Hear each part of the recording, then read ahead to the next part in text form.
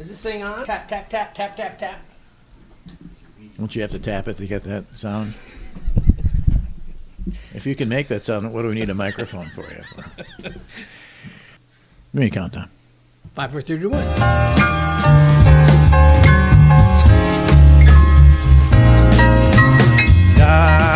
da, da, da, da, da, da, da, da, da, da.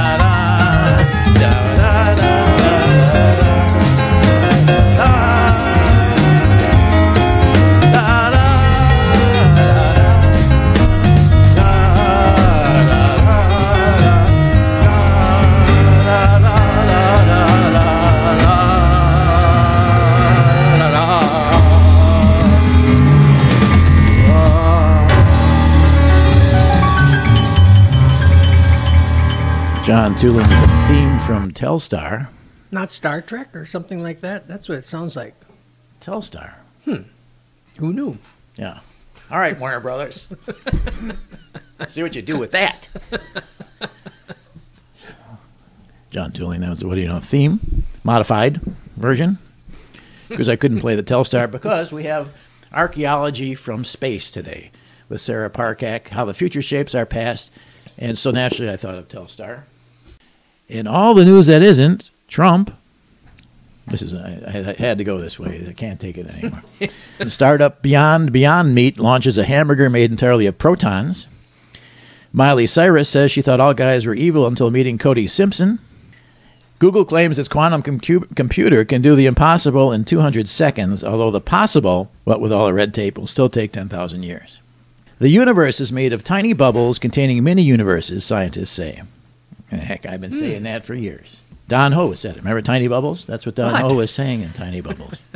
Hi, Carol. You're late. The audience is still filing in. You go to the office first, and you get a pass. You were a teacher. You know better. All right. Google Pixel 4 phones use radar to see you coming, but you can evade it by crawling on the floor in a zigzag pattern to your phone. Continuing protests have driven down the price of a parking space in central Hong Kong to 7.6 million Hong Kong dollars. This is all the news that isn't Trump. See, there's not much, but you can find a few crumbs. A newly discovered beetle has been named after climate activist Greta Thunberg. According to entomologist Michael Darby, Nelopodus gretae, a 1 millimeter long eyeless and wingless beetle, was named after Greta to honor her outstanding contribution in raising environmental awareness and not so much for the bug's pigtail-like antennae. That's Nelopodus gretae. And it's wingless and everything else less? And blind, but it has like these antennae here look like pigtails. This is Greta. And she has pigtails? Oh, yeah, she's very known for her pigtails. But they don't stand straight up on her head. So it was a good thing, compliment, in other words. It doesn't seem like one, honor. It doesn't. No. Well, you know what, for example, the moth, Neopala Donald Trumpy, is known for its distinctive blonde head and comparatively small genitals. So that's definitely a gotcha. Yeah. Fruit flies forced to stare into a phone 12 hours a day lost all interest in bananas. You know, you're not really supposed to fact check all of my information here. We can assume it's doubtful. Doesn't even seem scientific. Well, most scientific studies are not scientific, if you ask me. But no one does. I don't know why. McDonald's has been grabbing metadata from customers ordering at their drive-thrus, but to no avail, really, because they found out what everybody already knew. Everyone always orders the same thing at McDonald's each time you go there. You never change your order. So having the data, all the data in the world is not going to change. Useless, yes. Yeah. That's why people go to McDonald's, for the same thing. If you don't want the same thing, you go to Taco Bell, where you get the double chalupa, cheesy fiesta potatoes, and the large sour strawberry Skittles freeze. So yikes. But then you get that all the time. Oh. There's no way around it. Thank you. According to a McAfee cybersecurity, the most dangerous celebrity online, most likely to land searchers on malicious websites, is actress Alexis Bledel from Gilmore Girls. Did you ever see her? No. They're all horrible on Gilmore Girls. I'm unfamiliar. Oh. Yeah. And she was also in Sisterhood of the Traveling Pants. So if you're looking up traveling pants, you'll end up on a malicious website. Second, malicious celebrities is James Corden. And the third is Game of Thrones star Sophie Turner. And this is important. Ill fame is ill fleet. Because Kourtney Kardashian, who was the number one cyber risk last year for looking up, has plunged to 222nd. So, any reason for that? Kourtney Kardashian. Reason enough. An Israeli startup that promotes a homegrown marijuana system has signed on Snoop Dogg to head their Shizzle My Schnozzle campaign. Now, see, that makes sense. I'm sorry, it does. Rats driving little cars have less stress than rats who have to hoof it. However, rat passengers have greatly increased stress levels, often eating the driver. Rats? And that's all the news that isn't Trump, because Neopalpa Donald Trumpy is a moth. How about this then? You don't like that? An underdiagnosed condition worth looking into. Forget shingles for a minute. Auto-brewery syndrome. Brewery?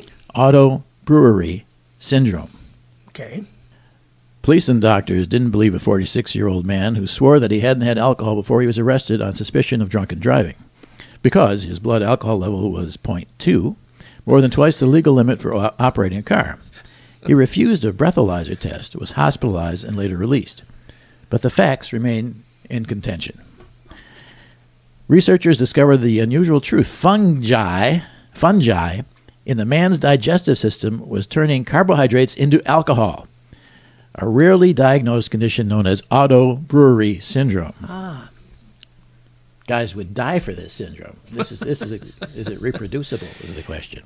Saves you a trip. Point two?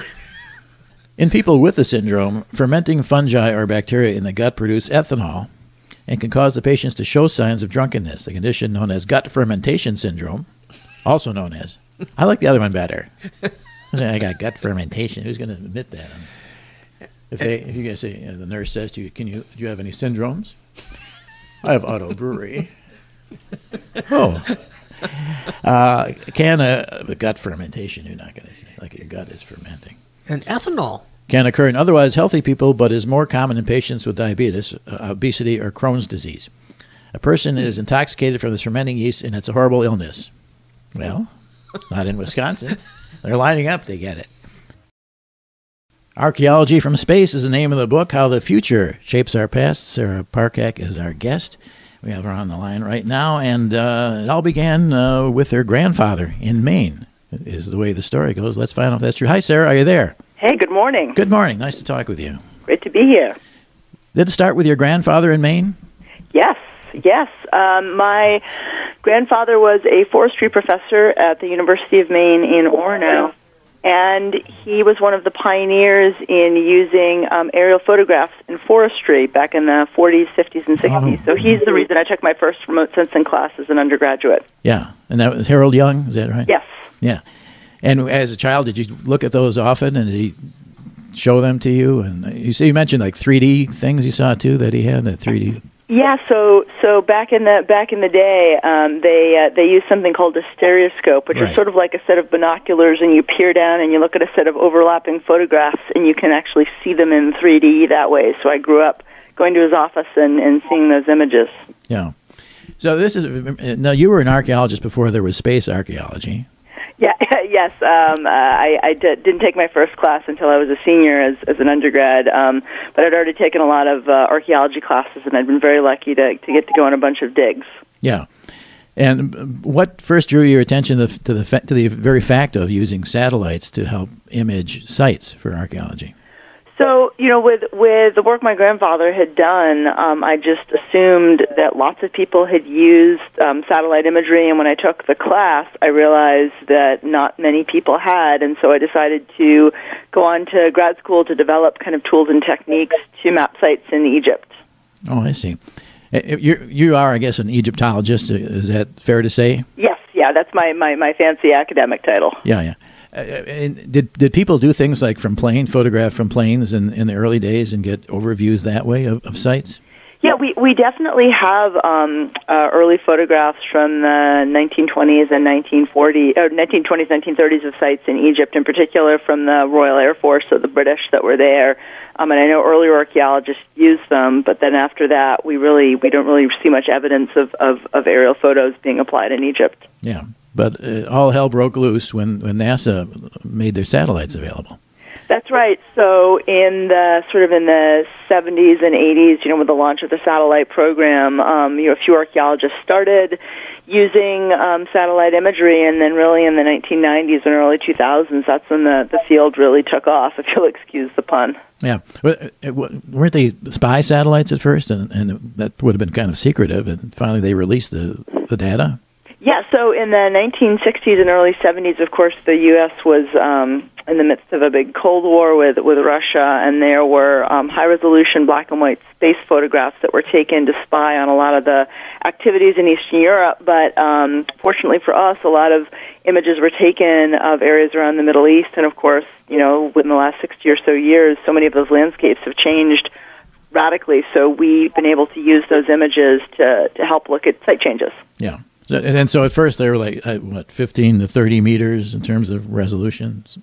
Yeah, so in the sort of 70s, 80s, even into early 90s, you have 30 meter, then 15 meter, then 10 meter, and then in the early 2000s we're down to 1 meter and then 0.6 meters, and now we have 0.3 meter data. Yeah, and there's this thing called LIDAR, is that correct? Yeah, so LIDAR is a sensor system that can be flown on an airplane or a drone or a helicopter, and it stands for light detection and ranging. So it's a laser mapping system that allows sort of millions of points to be taken, and then you can strip away overlaying vegetation and see what's under trees. It's amazing. And that's the same thing they use in self-driving cars, I think, with LIDAR. Same exact thing, correct. Yeah. And so we went from the Corona spy imagery to something much more sophisticated. Yes. Yeah, and there's a way of merging these various technologies so that you get like a 3D image. Is that correct? Yes, so what you can do is you can sort of drape the very high-resolution imagery over the 3D mapping, and you can get just really incredible high-resolution terrain maps. So you get a really great picture of what's there. Yeah. So what can you now, as before you might have seen just certain features that were apparent on the ground, but now you can see more than that. You can see really subtle details of potential buried structures.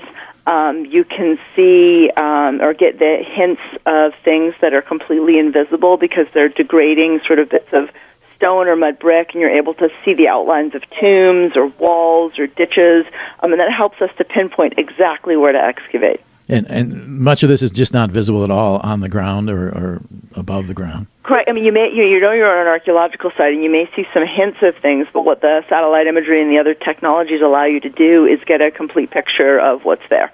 So when you first applied this to your study to Egypt, sites in Egypt, was something revealed that you never knew was there before? I mean, what happened? So when I first started doing this work in Egypt, I was interested in seeing if it could just detect whole sites. So I did a lot of mapping work in the Delta in an area northeast of Cairo, and then an area of Middle Egypt, about a 5-hour drive south of Cairo, and ended up mapping about 140 sites that weren't in any databases. So, I mean, they're old sites, but they're technically previously undocumented. So, so that's really where I started to try to test the technology to see what worked and, of course, what didn't work, and then refining it before I applied it to looking for specific features on sites. Was that the Ij-Tawi site? So that happened. That study happened a little bit later. About 3,800 years ago in Egypt, you have a period of time called the Middle Kingdom, which is its kind of great Renaissance period, and they moved the capital to an area just south of Cairo. But that site was covered over by the Nile River as it shifted and moved. So we used radar imagery to map the old course of the Nile, and then did coring work, and we pinpointed what we thought could be a suburb of that city. Ah, so this is where El Lisht is now? That's right. So that's a site where I co-direct a project with Egypt's Ministry of Antiquities, and we're excavating in the cemetery, but we're really interested in looking at, big questions around what life was like almost 4,000 years ago. Yeah. And one of the first things you find is how much looting there's been, I suppose. Yes, so unfortunately, after the Arab Spring, of course, throughout the Middle East and including Egypt, there's just been a huge amount of looting, and so at that site in particular, there unfortunately was a lot of looting, and that's really what drew me to working there. So we're documenting a lot of the damage, but also kind of trying to figure out what, looting happened, but there's a lot that's been revealed, so we're mapping those tombs. Yeah. So now really it's about archaeology and not satellite technology, but it's an amazing tool to get to your work on the ground, correct? That's right. It's a great first step. And so, but like in this case here, when you're at El Lisht, and what do you get this site and you get the scenes from the air, the diagrams or the site overviews, and then then hopefully you get a grant or something to go on and actually dig it, right? That's right. Yeah. So I work with a pretty big team. There between 80 and 90 people. So my professional staff, which of course includes a lot of Egyptian experts, people looking at pottery and bones and drawing the architecture. I have an Egyptian team of professional archaeologists, and then my work crew from the local villages. So yeah, it's a pretty big operation, and of course we're always applying for funding and hoping to get grants. But then we actually go out and we're excavating these different parts of the site. Yeah, and just by the by and so forth, all these artifacts remain in Egypt. Then I presume 100%. I tell people we take notes and we take pictures, and that's the only thing we take from Egypt. Yeah. Everything stays in the country because the British Museum is one of the world's largest looters of artifacts. That is right. A lot of those objects will probably end up going back at some point. Yeah, hopefully, really. All right, so you're on the ground now, and you do maps on the ground as revealed by the air, and you excavate site by site or segment by segment? Yeah, so depending on where in the world we're working, so, I work on a lot of collaborative remote sensing projects, and, I can't, as much as I'd like to dig everywhere, I can't and don't have the time. I have a teaching job, so we'll collaborate with teams, and then they'll take the data, and they'll go, and they'll choose what sites to map or survey or excavate. In Egypt, the Lisht project is a pretty big project, so we're focusing on one part of the site that's in the southern part of Lisht, and that's going to be a really long-term documentation project, but typically you take your data into the field, and you have to confirm, so it's called ground truthing, and you're checking to see if what you see on the ground confirmed or matched what you saw from the aerial photography or space images. Yeah, so it's still painstaking work, and there's a great deal of labor involved. Enormous labor, yes. And can you just take us, like if we're down there, what was your first major discovery? Boy, I've been very lucky to work in many different places, and I guess it depends on what you determine to be major. Mm-hmm. But I'm really interested in sort of the scale of archaeological sites. So we use the imagery to map sites all over Egypt, and we believe what we found are 3,000 previously undocumented sites across the whole country. And that sort of matches up with what my colleagues are finding in places like Syria and Iraq. Everywhere people look, they're finding thousands upon thousands of previously undocumented sites. Yeah. And even places that have been looted have much remaining in them that they didn't get to. I'm thinking of, I read this, I really love this part about Intef's tomb. That's right. Yeah. So Intef was a major official during the 12th dynasty of Egypt, which is this kind of high point of the Middle Kingdom. And even though looters had been in the tomb and had taken a lot, there's still so much there that really allows us to reconstruct what the tomb looked like, and things like human remains. So we're analyzing the bones, and we're looking at the health of the people that lived thousands of years ago, and it tells us so much about daily life that we wouldn't have known otherwise. Yes, and in the book you actually do a story about daily life in that time. Yes. In the time of Intef. And Intef was not a ruler or anything, but he was a higher up in the government or whatever, the ruling class. Yeah, he was a very high-ranking official, so he would have been the head of the army and the head of the treasury, so kind of like a very senior government official today. Yeah, and his tomb was actually trashed probably back in the day or shortly after, because I'm guessing it probably was. Who was he? Did he anger some people? Were they taking revenge? We still have a lot of questions about what's there. Yeah, And the false door of Intef probably will go down in history now. Yeah, it is beautiful. So it's about 2 meters tall, and it's got a bit of his autobiography on it. It's beautifully carved, and it was still there when we excavated, which we were pretty excited to see. Yeah, and it was frustrating because most of the stuff that talked about him, even his name originally, was not found there because it had all been vandalized and chipped or taken away. That's right, and that's right. I thought the tomb had been completely denuded of material culture, and I was wrong. Yeah. So hopefully we'll just continue to learn more about him. But you got through the door, and his mother was there. That's right, yeah. So in some tombs in the Old Kingdom, the officials actually honor their mothers, which says a lot about sort of how women were venerated in ancient Egypt, and that was really neat to see. Yeah, well, it's an amazing thing. Now, and you say how many sites now new sites have been found in Egypt alone? 3,000. That's amazing. Yeah, and it seems like every week we open the newspaper and there's more extraordinary discoveries coming from Egypt. I mean, just earlier this week they had a huge announcement of 30 coffins that were found at a site in Luxor, and it's one of the largest caches or collections of coffins that's been found in over 100 years. Yeah. So just Egypt continues to surprise and amaze, and I think will in perpetuity. Yeah. How was that site overlooked? So that site was found at an area called the Asasif, which is on the west bank across from Luxor and Karnak temples, pretty close to the Valley of the Kings, and it's a major burial site. And, there's just so much to find in Egypt. I've estimated that I personally believe, and I've done the math too, we've excavated less than 1% of what's there. So I think we're going to find other caches like it in the future. Yeah. Is this all still Middle Kingdom? So that's from I think that's from the later New Kingdom and the Third Intermediate period, so about 3,000 or so years ago. Yeah. Are you finding anything from the Old Kingdom?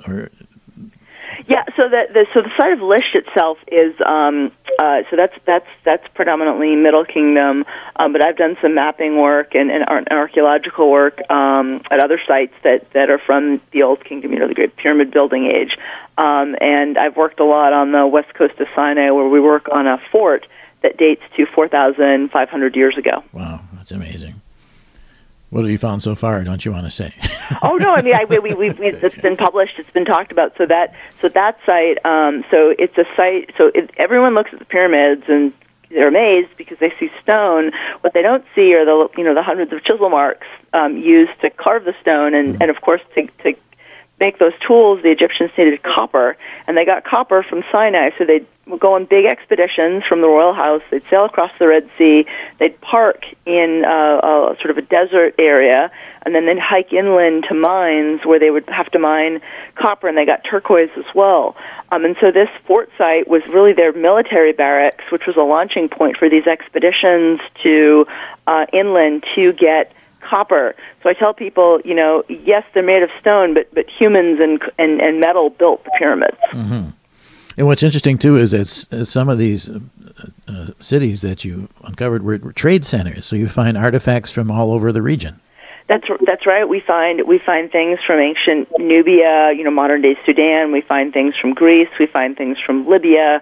We find things from Iraq and elsewhere. It just shows just how vibrant the ancient world was, and we tend to think we're very international and cosmopolitan today, but this has been going on for thousands of years. Yeah. Was the extent of that trade known before?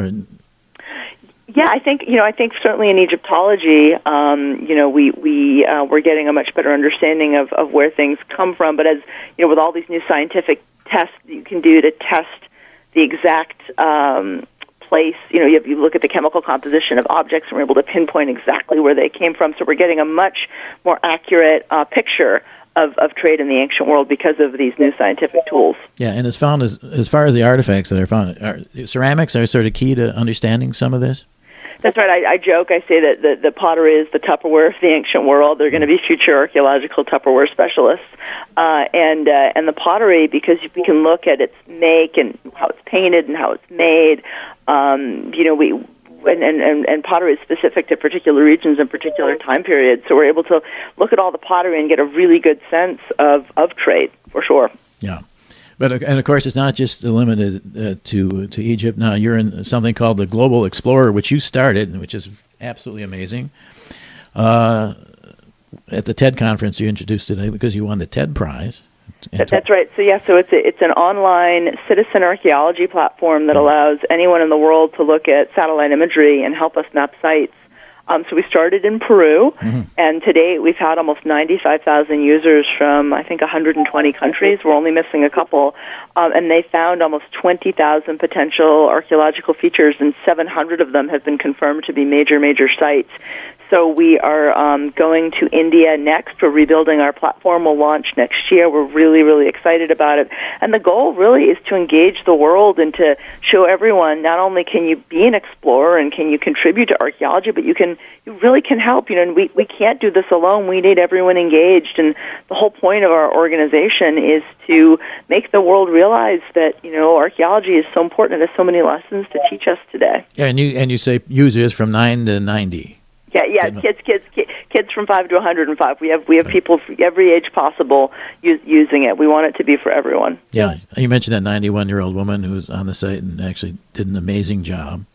Yeah, so this amazing woman named Doris Mae Jones from Cleveland, Ohio, and she's one of our top super users, and she's a force of nature. I've gotten to speak to her over Skype, and what a joy that this woman who's in her 90s in the heartland of America, can help participate and help explore. So to me, that speaks to the power of what we're doing. The idea that we can engage so many people and everyone can really contribute to understanding the past. That's amazing. That's amazing. To do that, and you go through a training process. I know I went on there and I didn't make it past the first level, but it's a little bit complicated. But you learn to identify what you're seeing in those sites, and there's 10 levels or something you can go up in terms of your learning. That's right. So there's a tutorial right now, the more sites you look at, the better you get. And what we're doing is we're rebuilding the platform. We got a lot of feedback from our users, and there'll be a literal sandbox in the next version of the platform. So when you go on and you do kind of look at 50 or so images, and you'll get feedback. Congratulations, yes, you've seen a thing, or oh no, you said it was this, but really it's this, and this is why you might get it wrong. So the point, we're growing and evolving and learning and figuring out, what's really going to work best for our users. That's really amazing. As far as the Peru expedition, what you mentioned, what came out of that, I guess that's the 700 sites.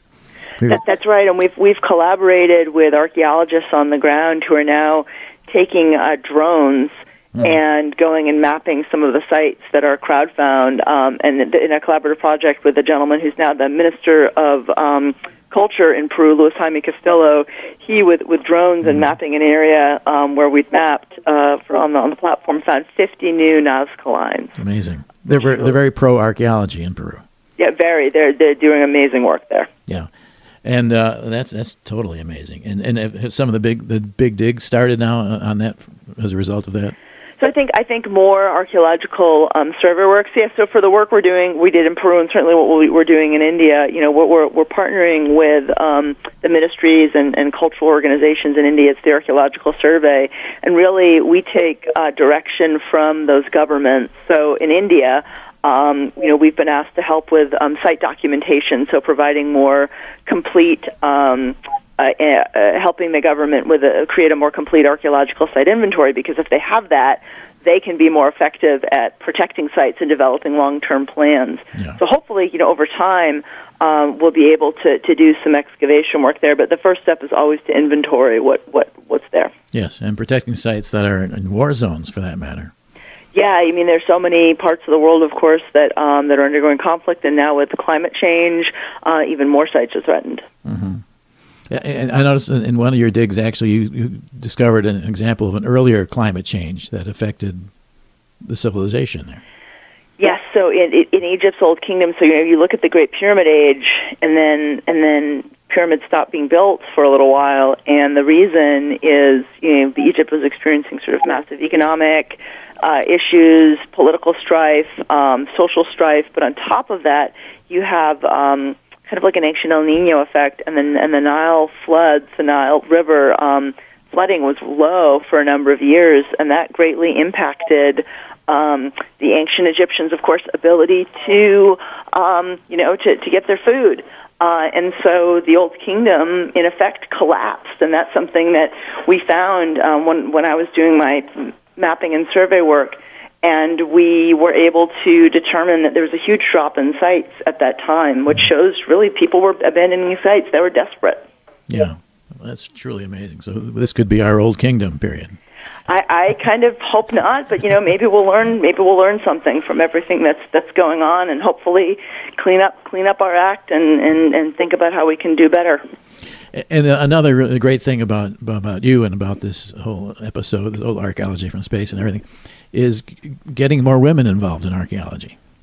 That's right. All over the world, certainly for the last 100+ years, it's been predominantly men and predominantly wealthier men, and that's beginning to change. So the idea is that with Global Explorer, it's an avenue for lots of girls and kids around the world to participate, and it doesn't matter what background you have, even if your public library has a computer, you can participate, because our world, it needs more girls, it needs more diversity, and, you just have to widen participation. Yeah, fantastic. Global Explorer. And the site is up now, and people can go on there and they can join up, right, and go through the training.